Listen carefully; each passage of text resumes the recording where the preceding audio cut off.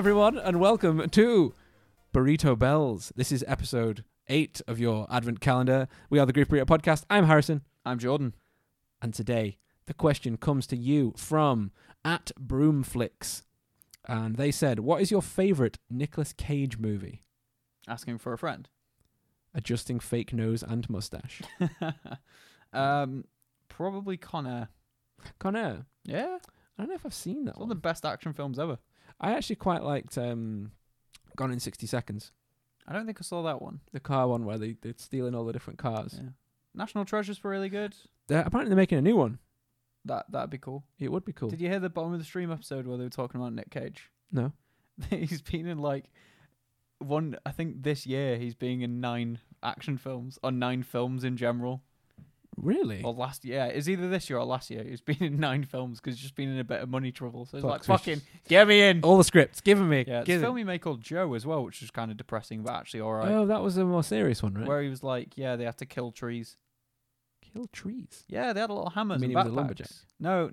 Oh. No, their job was to kill trees. That's all I remember, is Oh, that right, he hit okay. a tree with a thing and it poisoned it, and then they cut it down. Oh, right, Like a okay. deforestation thing. Never even seen that one. Did you see Knowing?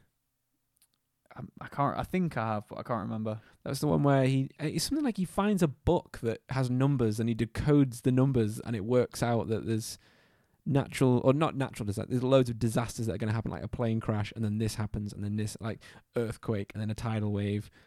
And it's about him knowing what's going to happen in these future disasters and trying to work his way around them. But then the ending just comes so fucking from left field that I literally said out, like, what the fuck did I just watch? Like, at the end, it's completely weird. Okay.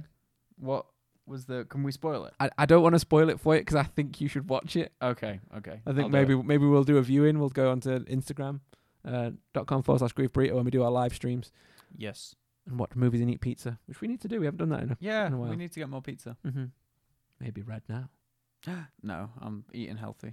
Oh, okay. He's a healthy boy. I've actually been eating really healthy. Really? Yeah, I've not had snacks in like a week.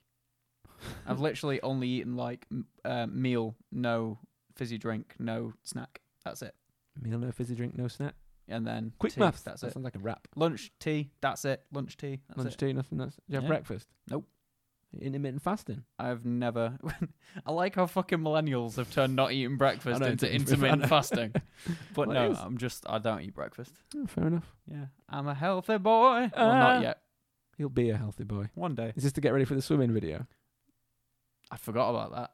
Gonna teach him to swim. No, We're gonna do it. I'm not getting waxed though. Someone said about getting waxed No, at we one won't point. wax you. Fuck you. No, don't worry. We'll both be there. I bite when I'm under pressure. We're two hairy men together. Yeah. Yeah, we'll do it, man. Hairy.